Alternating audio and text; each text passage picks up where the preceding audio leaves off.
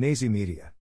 The manager of Louisville rapper, ESTG, Eric Mosley, has been arrested on a slew of gun and drug charges, according to a story in The Source magazine published on Thursday.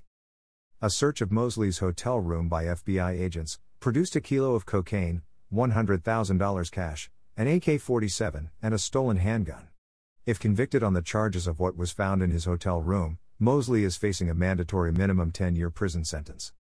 Mosley popped up on the Fed's radar when it was discovered that he was one of the individuals behind a $300,000 bond for 24-year-old Kevin Lawless, who is accused of killing 3-year-old Trinity Randolph and her father, Brandon Waddles.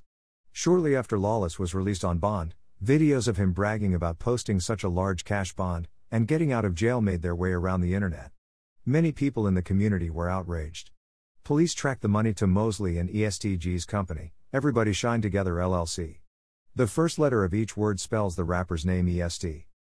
Mosley was charged with possession with intent to distribute a controlled substance, possession of a firearm and furtherance of a drug trafficking crime, and possession of a firearm by a prohibited person. Nazi Media. 29-year-old Cameron Creamer is still wanted by police. This, after he allegedly pushed his girlfriend off of a hotel balcony way back in late June of this year. Creamer, of Dansville, Illinois, has been charged with kidnapping and domestic assault, according to a report from Central Illinois local channel, See Proud.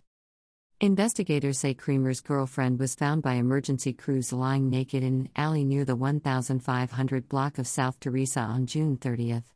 She managed to tell paramedics that her boyfriend pushed her off of the balcony of the Holiday Inn Hotel. She was unable to move due to her injuries from the fall, when she talked to paramedics. After being pushed off the balcony, Creamer threw her into his car and dumped her in an alley less than 2 miles away, where she was found by paramedics. Police say the woman begged Creamer to take her to the hospital. He said he couldn't. The impact from the fall broke the woman's neck, crushed her spine, and caused multiple lacerations to her internal organs. Weeks later, the girlfriend was able to tell police that she went on the balcony after the two got into an argument inside the hotel room. Police say Creamer pushed her as she had her back turned to him. As of Wednesday, Creamer is still on the run and not in police custody.